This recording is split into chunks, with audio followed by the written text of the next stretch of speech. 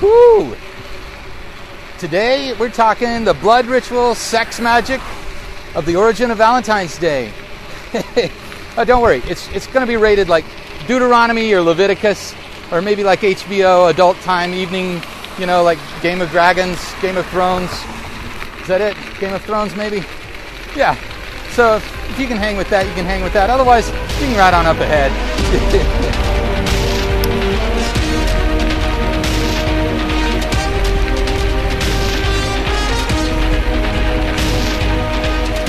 Hey, good morning, lovely people of the planet. I'm Jeff O. This is the Morning Ride pedal-powered podcast. And I'm just a dude on a bicycle riding into work this morning. And I appreciate you being here to listen to me and let me talk through how I'm working to evolve as a filmmaker, as a poet, and as a human being. I really appreciate you being on the ride with me today. Hell yeah, happy Valentine's. What a strange holiday it is. I've been hearing so much recently about how Valentine's Day is a greeting card holiday. Well, it may be that. But man, they've got some inspiration. I'm gonna start with this idea. So with Valentine's Day, we talk about hearts. Hearts everywhere, red everywhere. Yep. I think I know where that comes from. How you guys doing out there this morning? You finding it easy to stay on your ride this time of year? Man, I tell you, I'm on day 9 of this fast. I'm really grateful that I was able to do this again this year, this time of year. Actually, it's a hard time of year to do it because, like, when you're not eating, it's cold, man. So I've been bundling up. Not today, though. It's 42 degrees and rainy here in the Boise River Valley. A lot of fresh snow on the hills, though. I love that. Love seeing that. But it's weird. It doesn't feel like Valentine's Day. Valentine's Day always seems to be like, isn't this like a springtime event? Well, yeah, it kind of is. So here's what I have discovered. Now, I don't think I am supplanting or I don't think I'm stealing anyone's intellectual property here. I did get a lot of these stories from Wikipedia, of course, which is kind of crowdsourced information. But I also kind of found some things, links to it from the History Channel. So I'm going to give a shout out to Wikipedia and to the History Channel for helping me put these stories together. And so I'm just kind of summarizing them. I'll leave links in the to these things in the description on my website at jeffreyoliver.com. Depending on where you're listening to these, you may or may not be able to access those links immediately. But you can get it on iTunes, Google Music Store, and Stitcher. Obviously, you know that. Why am I telling you that? You're here with me. Hey, thanks for being here on this rainy morning. I really appreciate it. All right. Let's get into the blood ritual sex magic of the origin of Valentine's Day. I know, it's kind of a clickbaity title, isn't it? That's intentional. Because, yeah, I am definitely interested in people hearing this podcast because I think it's kind of fun. It's fun for me to do it. Even if people aren't listening, it's fun for me to do it. I think just recording my thoughts, it's kind of another way of journaling. Now, I like the written journal thing. I think I've talked about that a lot. Writing in the journal. Do my little gratefulness meditation every evening. Just write down 3 things that I was really grateful for that day. Like 3 things that inspired me or impacted my life. Like this book I'm reading, The Writer's Journey. I'm super grateful I found that book. Man, I hope the microphone doesn't get too watered down here. It's not raining hard, but it's raining a little. All right, so as far as anyone can tell, this is the most interesting thing about the Valentine's Day story is that we know that the idea... Hey, good morning, brother. We know the idea came from a Saint Valentine, but what I didn't know is that there were 3 Saint Valentines in the canon of saints. I think that's how the Catholic Church talks about it, the canon of saints. I don't remember exactly. I grew up Christian, not or Methodist, not Catholic, so I'm not super familiar. Anyway, among the saints, there are 3 Valentines, and so that makes the legend of where Valentine's Day comes from even that much more, because the saints kind of get conflated into one guy, and actually I could only find anything on 2 of them that kind of directly related to Valentine's Day. And no, I did not deep research this one. Just kind of like, where does it come from? And you start reading, and then you start reading a little more, and then reading a little more, and you end up on the History Channel website. That's kind of a cool website.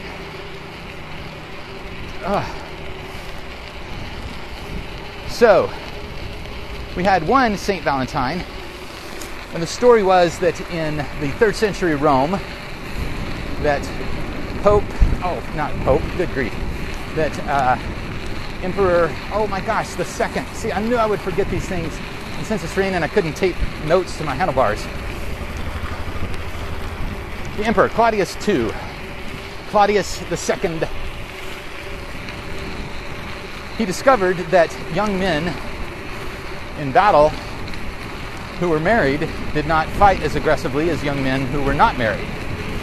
And so what Emperor Claudius II did is he made it illegal for young men to get married. Evidently there was like a period of years as a young man that you gave your life to the empire rather than to a loved one. Which is fascinating, because if you kill off all the young people, then you're not getting new genetic material to to make babies. So you're not spreading your empire. Anyway, it was a fascinating deal, but he did find that soldiers who were not married did tend to fight more aggressively.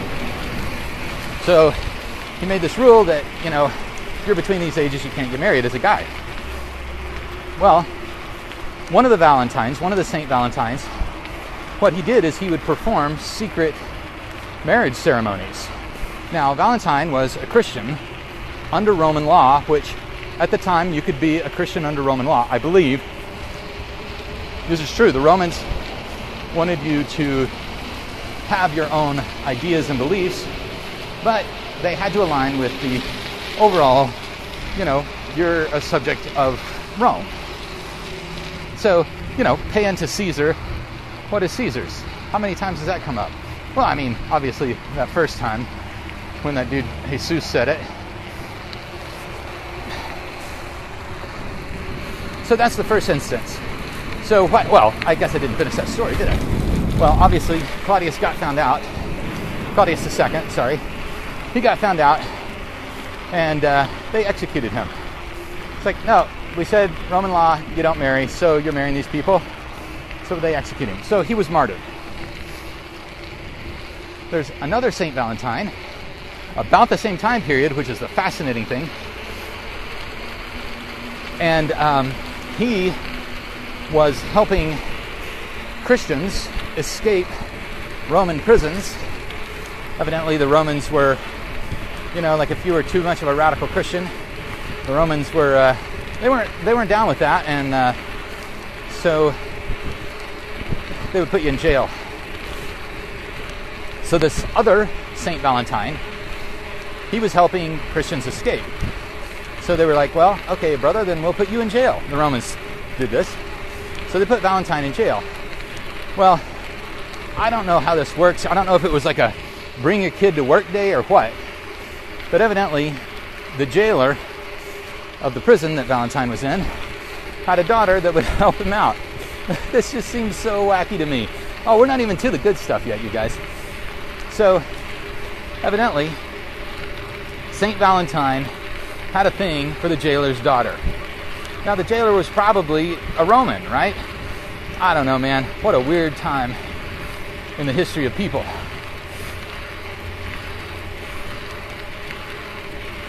So eventually he was executed and martyred for having helped Christians escape the prisons as well. Hey, good morning. So those are the 2 Valentines that I could find anything on. Saint Valentines, both martyred, both for supplanting or for going against Roman law.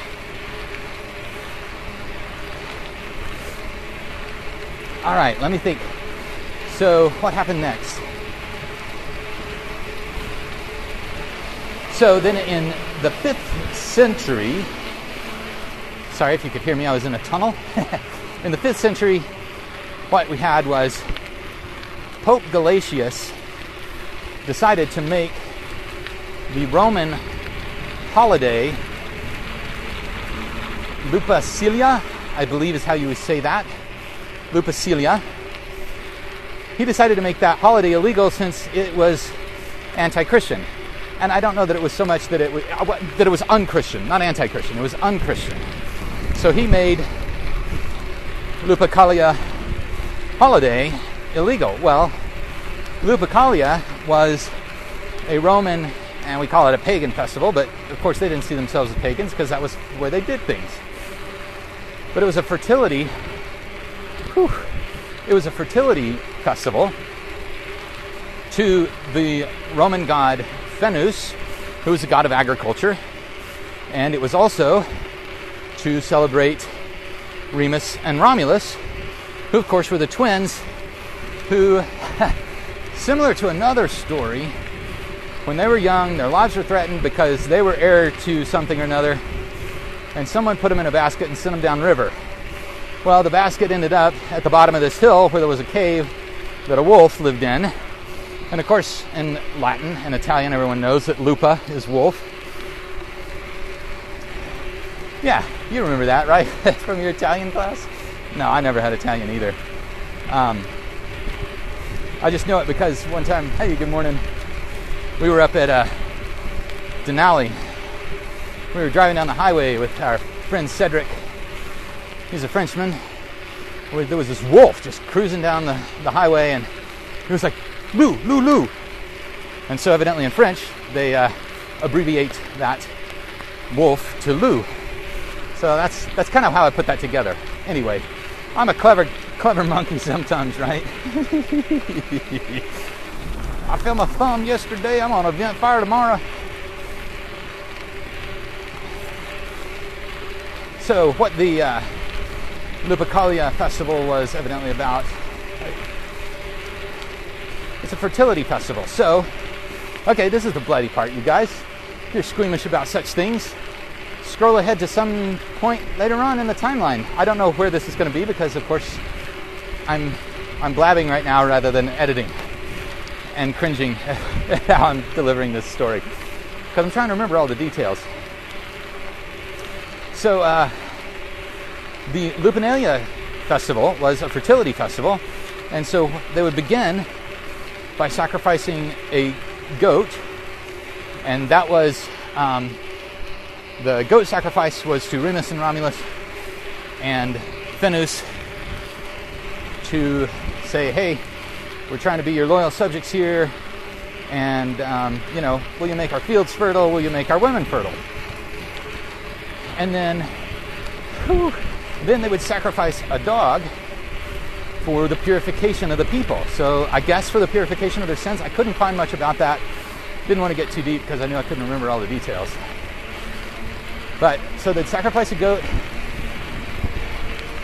to ask for fertility for their fields, their women, so their people can survive.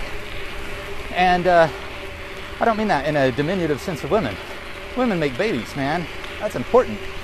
Especially back in the olden days when so many of the babies died. So, fertility was a big deal. Plus, they were raising an army against the Christians. That's how that works. So sad. But then evidently they would also sacrifice a dog for purification of their sins, or purifications of when they had maligned the gods or not acted in the way that the gods wanted them to. So I was pretty fascinated by hearing this story. Now, hey, good morning on your left here. So this is where it gets interesting. So then they would mix the goat blood and the dog blood, and they would dip strips of goat hide in it and get those soaked and bloody. And then So then what they would do with the goat hides is they would take, young naked men would take these blood-soaked hides and they would, oh gosh, how do you say it? Well, they would tag women and fields with it. In other words, they were like anointing the women and anointing the fields. So this is ritual beyond anything I've ever experienced in terms of bringing the gods into my physical space. I really am fascinated by how in the old traditions that there was a direct physical connection. That like the idea that by wiping the blood of a goat and a dog onto a young woman would mean that she would be fertile and that their family would be healthy, that they would have kids, that the family line would continue, that the people would continue, that people would keep going. Whoa, it's starting to rain hard now.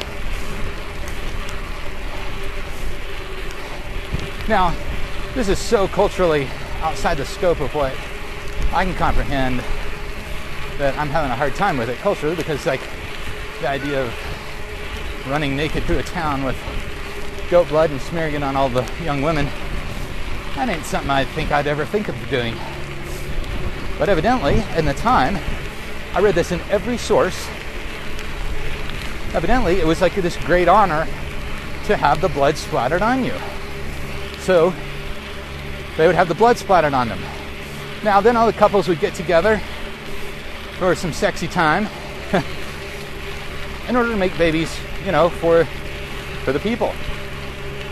Now another tradition that I also read about, and this is the sex magic part, is that women who didn't have boyfriends, or basically the got a truck here. I don't want to deal with that. I'll go on around this way.